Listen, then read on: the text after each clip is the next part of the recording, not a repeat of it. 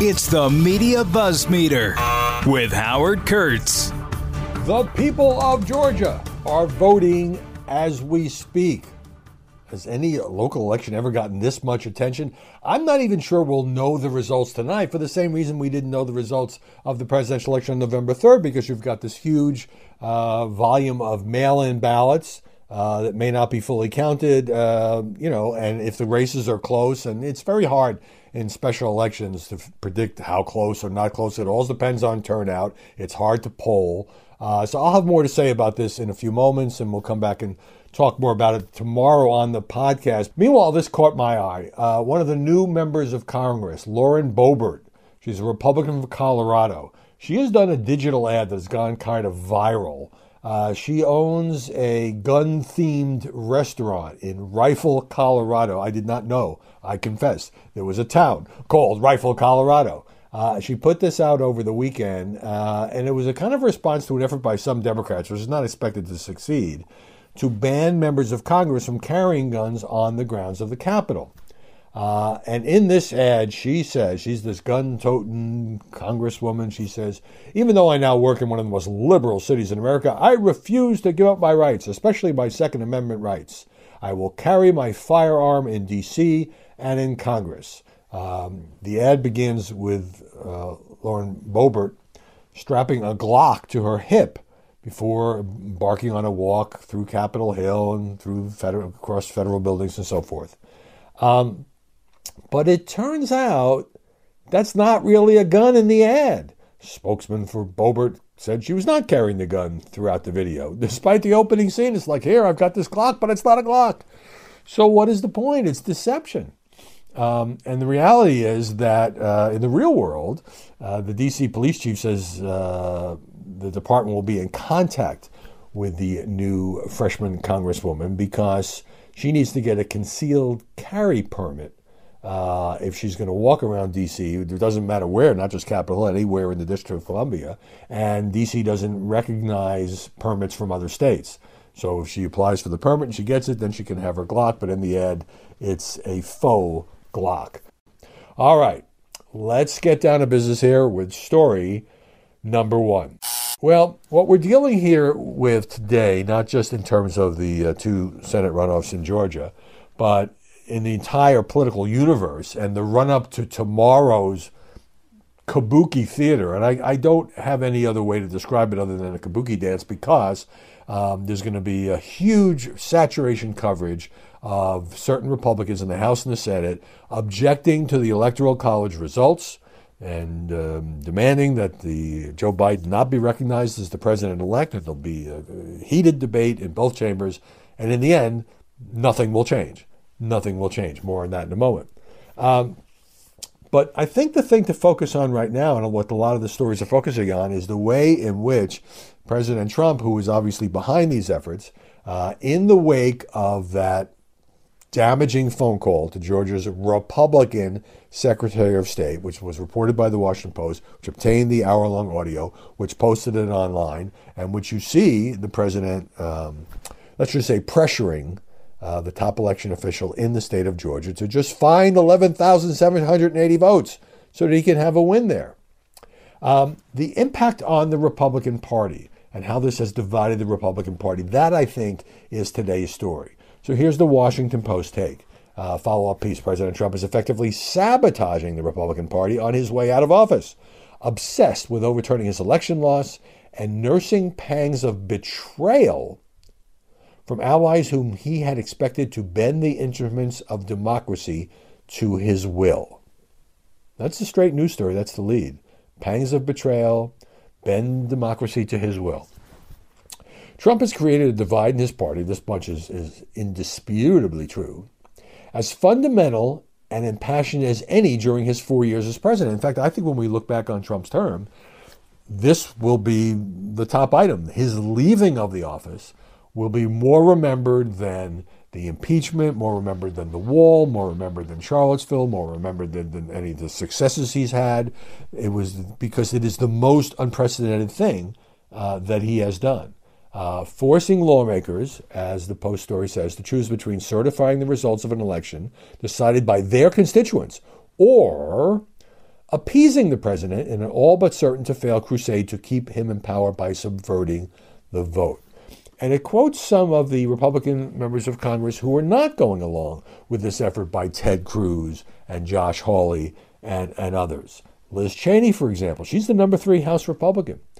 She called the phone call, the president calling Brad Raffensperger, deeply troubling, urged Americans to listen to the hour-long conversation. Pat Toomey in Pennsylvania, one of the key states where the results are being argued over, although in my mind, after several lawsuits, after recounts, after investigations, Biden won that state by 150,000. Toomey condemned this as a new low in this whole futile and sorry episode. Even one of the president's most loyal defenders in the Senate, Marsha Blackburn of Tennessee, said it was not a helpful call. She says everybody knows that. So the Post says the president's trying to mobilize a show of strength that could intimidate lawyers who certify the results of the Electoral College. There's going to be big mass protests here in Washington tomorrow. He is planning to speak to the crowd on the Ellipse around midday, according to 2 officials familiar with the planning. D.C. officials are calling out the National Guard. So this is going to be a full-blown media, political, and mass protest spectacle, with the only caveat is, in the end, it's not going to change anything. Now, could it change the political debate? Could it change the next 4 years? Could it change Donald Trump's status as the former president who may want to run again? It could change all of those things. But what it's not going to change is what happens on January 20th. Now, getting to the point about the split in the GOP, the Post points out, this is a nice kind of roundup, that Trump ripped into Senate Majority Leader Mitch McConnell as having no fight. I mean, McConnell has carried so much water for Trump on so many issues for all 4 years of his term, but of course, because he's not backing him on this, he gets whacked. John Thune, he's the number 2 Republican in the Senate. Trump says he's going to help recruit a primary challenger to Thune in South Dakota. And Thune had a kind of a glib response to the tweet saying, "Finally, a tweet attacking me. What took so long?" Trump has called, as you know, on Georgia Governor Brian Kemp, a Republican, to resign. Now, the Post says that Donald Trump is befuddled as to why more Republicans are not falling in line with him, according to unnamed advisors. Here's a quote from one of the unnamed advisors. He incontrovertibly thinks he won, and thinks he won big, and the people around him don't disabuse him of that because they don't want to get crosswise. And because they told him he was going to win, and so they can have it both ways. It's not about his inability to move on, says this advisor. It's about his inability to even diagnose what happened. He won't yet conduct the autopsy, if you will. So Trump spoke at a big rally in Georgia last night, talked about an hour and a half. He was there to support his Republican candidates, Kelly Loeffler and David Perdue. What was his first line in the speech? "There's no way we lost Georgia. That was a rigged election." Now, he talked a little bit about the 2 candidates, but he kept coming back to himself. He said he won re-election in a landslide. He expects Mike Pence to change things when he fulfills his constitutional duty to preside over tomorrow's joint session of Congress. Even though it's a ceremonial role, it's a procedural role, the Vice President of the United States does not have the power, even if Pence wanted to overturn the results. And I just saw this little bit of breaking news. Senator Chuck Grassley, who is the president pro tem, so he's actually he's not the majority leader, obviously, but he has that title. He's in the line of succession. He has just announced or made it known that he, not Mike Pence, will be the presiding officer in the Senate during this, what is usually a formality, the certification of the Electoral College. So apparently, and that is kind of news in terms of Pence's political future, Pence, who has said he welcomes these challenges from Republicans who don't want to certify Biden's victory, and who President has been putting lots of pressure on.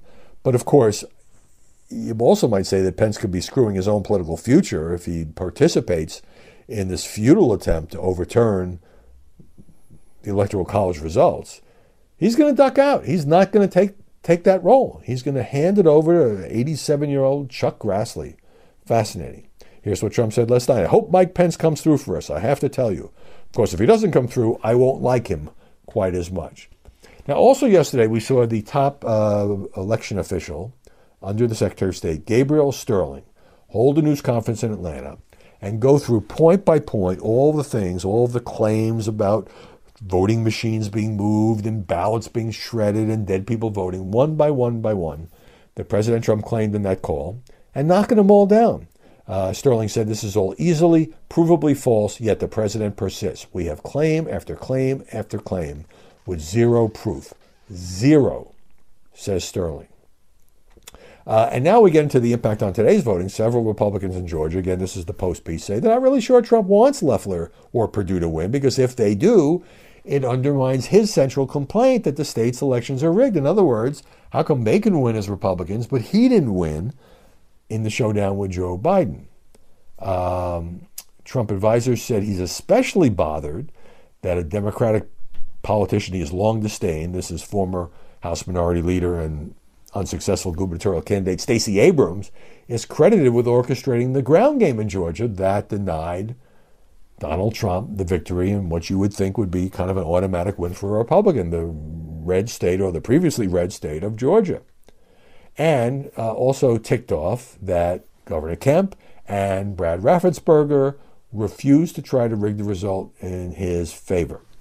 Now, according to one advisor who spoke to the president about this, telling the Post, most everyone doesn't want to talk to him about it anymore. He's a broken record. Well, you can tell if you listen to the audio. I mean, obviously, it's very repetitive. He goes on and on and on.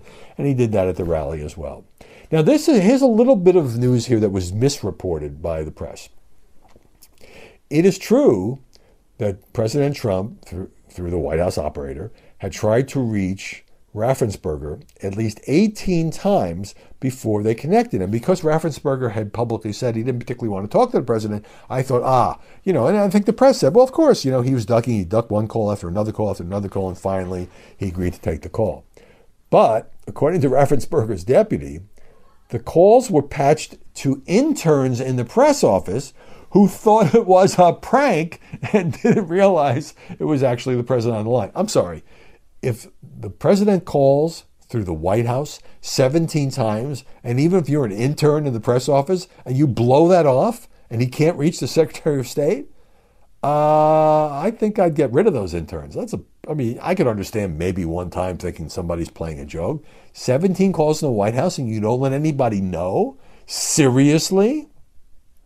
And one other bit of news here for the Post story, McConnell has been privately telling Senate Republicans that this is their decision. This will be considered a vote of conscience, and each senator should vote the way he or she has to vote. In other words, McConnell's not going to pressure anybody, he's not going to lobby anybody, he's not going to whip anybody.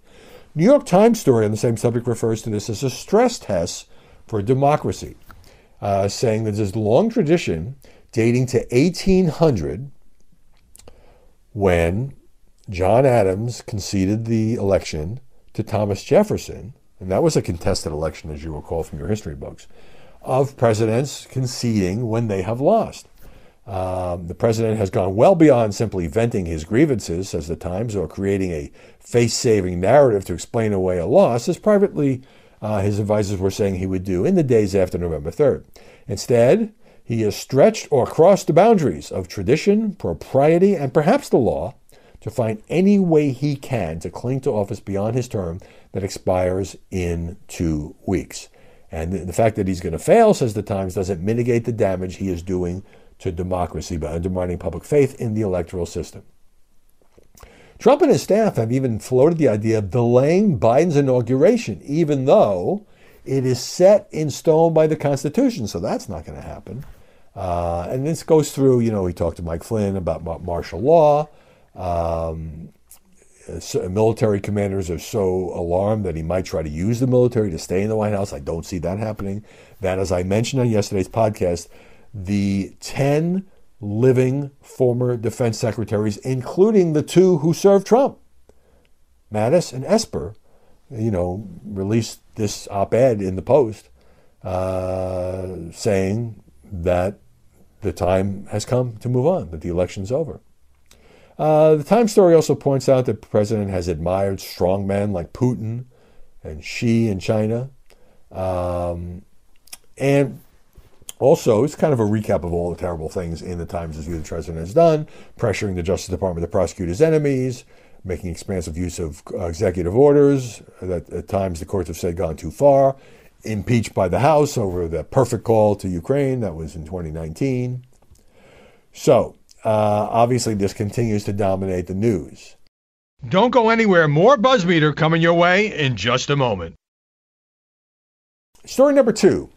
The way in which the president turns on allies has always fascinated me, and I've gone through the long list. I mean, it could be John Bolton, it could be Omarosa, Michael Cohen, of course, turned on him, and on and on and on. The list is pretty lengthy.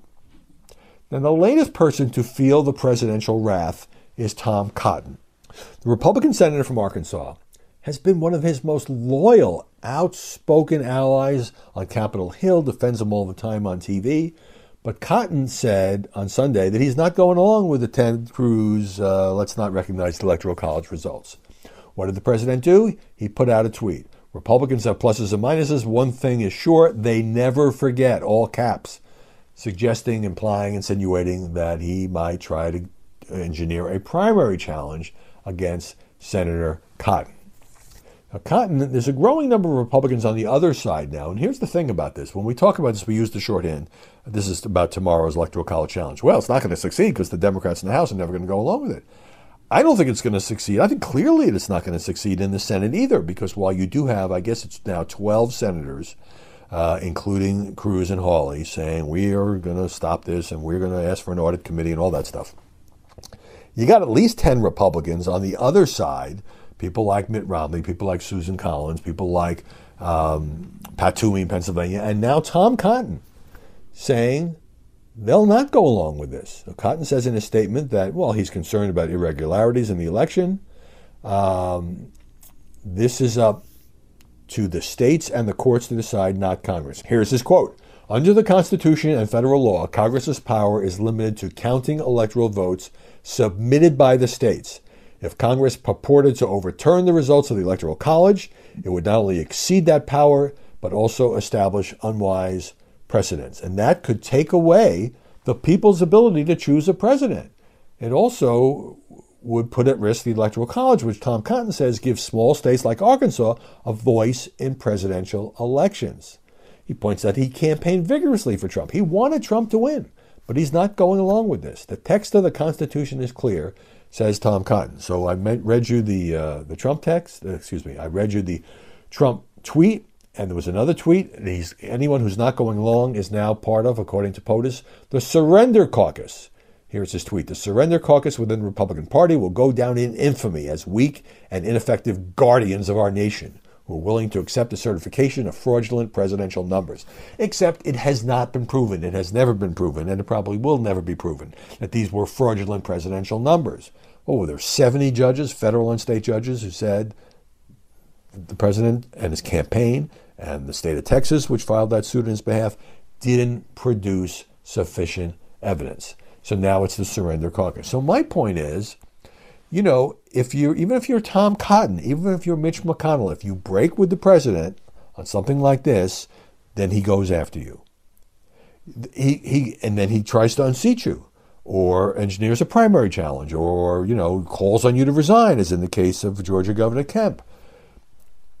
You're a rhino. And so what that means is Donald Trump defines the Republican Party as the Trump Party. If you're not with him, you're a traitor to the party. But there is another point of view, which is if you're a lifelong Republican who believes in smaller government, lower taxes, an aggressive foreign policy, certain views on trade. In other words, if you stand for the things that Republicans have traditionally stood for, even if you support President Trump, but you break with him on something that's important to him, that you're a traitor, you're a Surrender Caucus member, and I find that fascinating. And the question is, how much hold will the president still have on the party once he's out of office? By the way, among his detractors now are Howard Stern.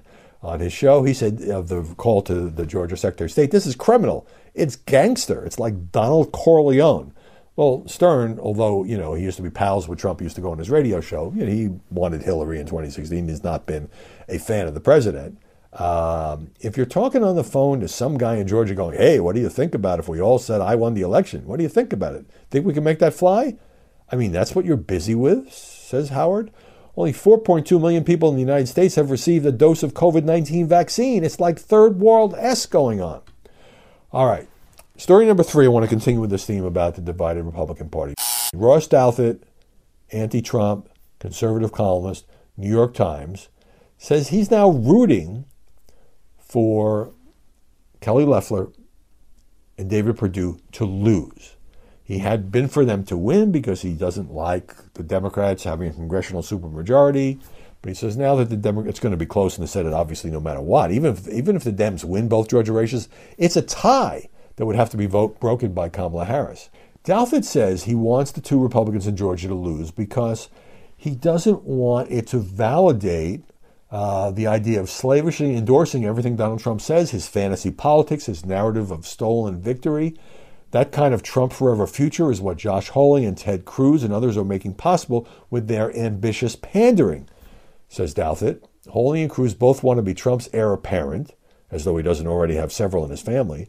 But the deeper they go into the Trumpian dream politic, the more they build up the voter fraud myth, the more likely it is they'll just be stuck serving him another 4 years or longer. There needs to be some counter pressure, and that's why he says only a loss by these 2 Georgia Republicans would show that maybe, going along with everything Donald Trump says, whether or not it's tethered to reality, is not such a good idea for the future of the Republican Party. And now that's the conservative view. In the Atlantic, we have the liberal view, talking about the Cruz and Hawley and all of those going along, more than 100 Republican House members. This is sedition, plain and simple. No amount of play acting and rationalizing can change the fact that the majority of the Republican Party and its apologists are advocating for the overthrow of an American election and the continued rule of a sociopathic autocrat.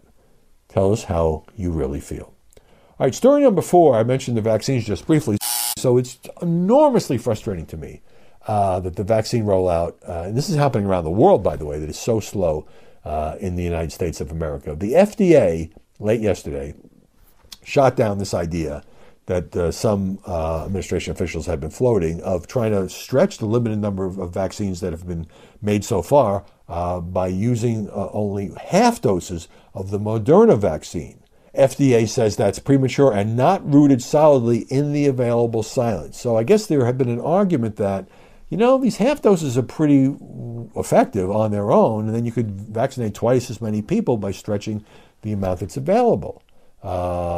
This seems to be being said about the Moderna vaccine and not the Pfizer vaccine.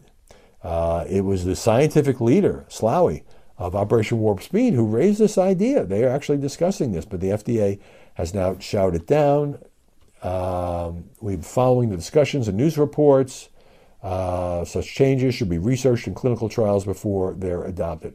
But I'll tell you, and this is just my view, well, of course, it seems to me that the most vulnerable populations should be vaccinated first. Of course, frontline healthcare workers. Of course, people in nursing homes. Maybe people over 75. Of course, that all makes sense. What's happening is, because of red tape and bureaucracy, and some of this is the state's fault, and some of this is the lack of a clear federal program, clear mandate from Washington, is some of these doses are expiring and they're being thrown out. I just saw a story about a D.C. student who got one. He's not on the list. He's not in any of the vulnerable populations, but he got one because some pharmacy was about to throw it out. How can that be preferable? And so you almost wonder, if you opened up the vaccines to anybody and all kinds of people could show up, on the one hand, you'd be reducing the chances that the most vulnerable population would be getting it. On the other hand, you'd be getting more doses into the arms of more Americans.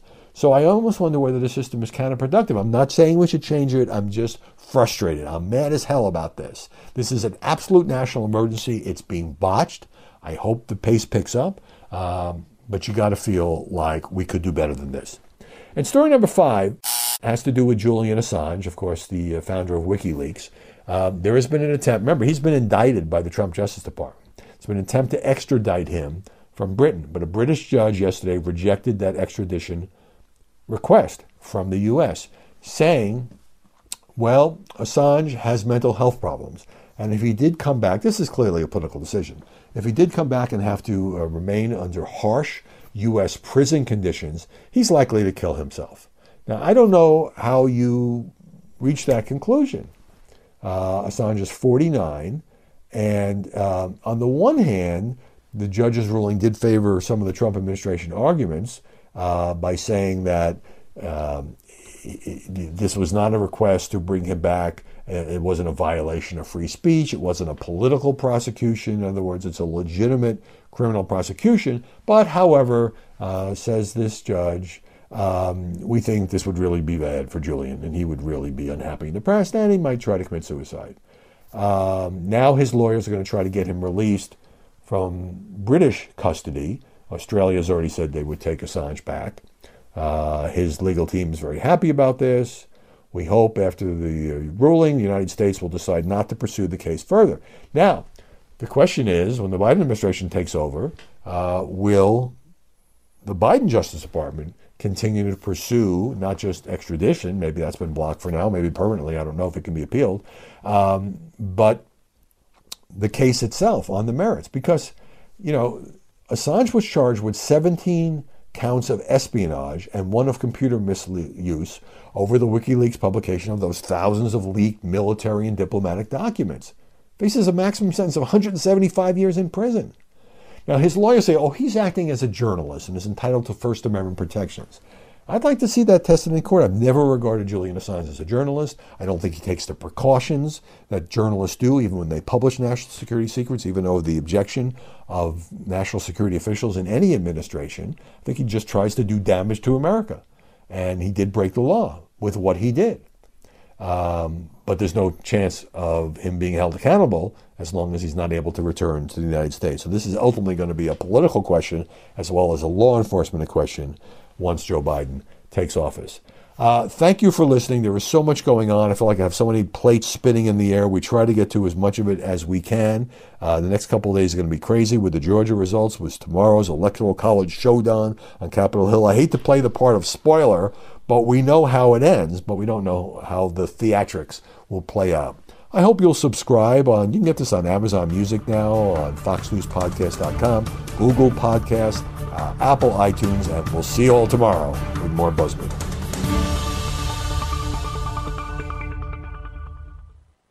Hi, everybody. It's Brian Kilmeade. I want you to join me weekdays at 9 a.m. East as we break down the biggest stories of the day with some of the biggest newsmakers and, of course, what you think. Listen live or get the podcast now at BrianKilmeadeShow.com.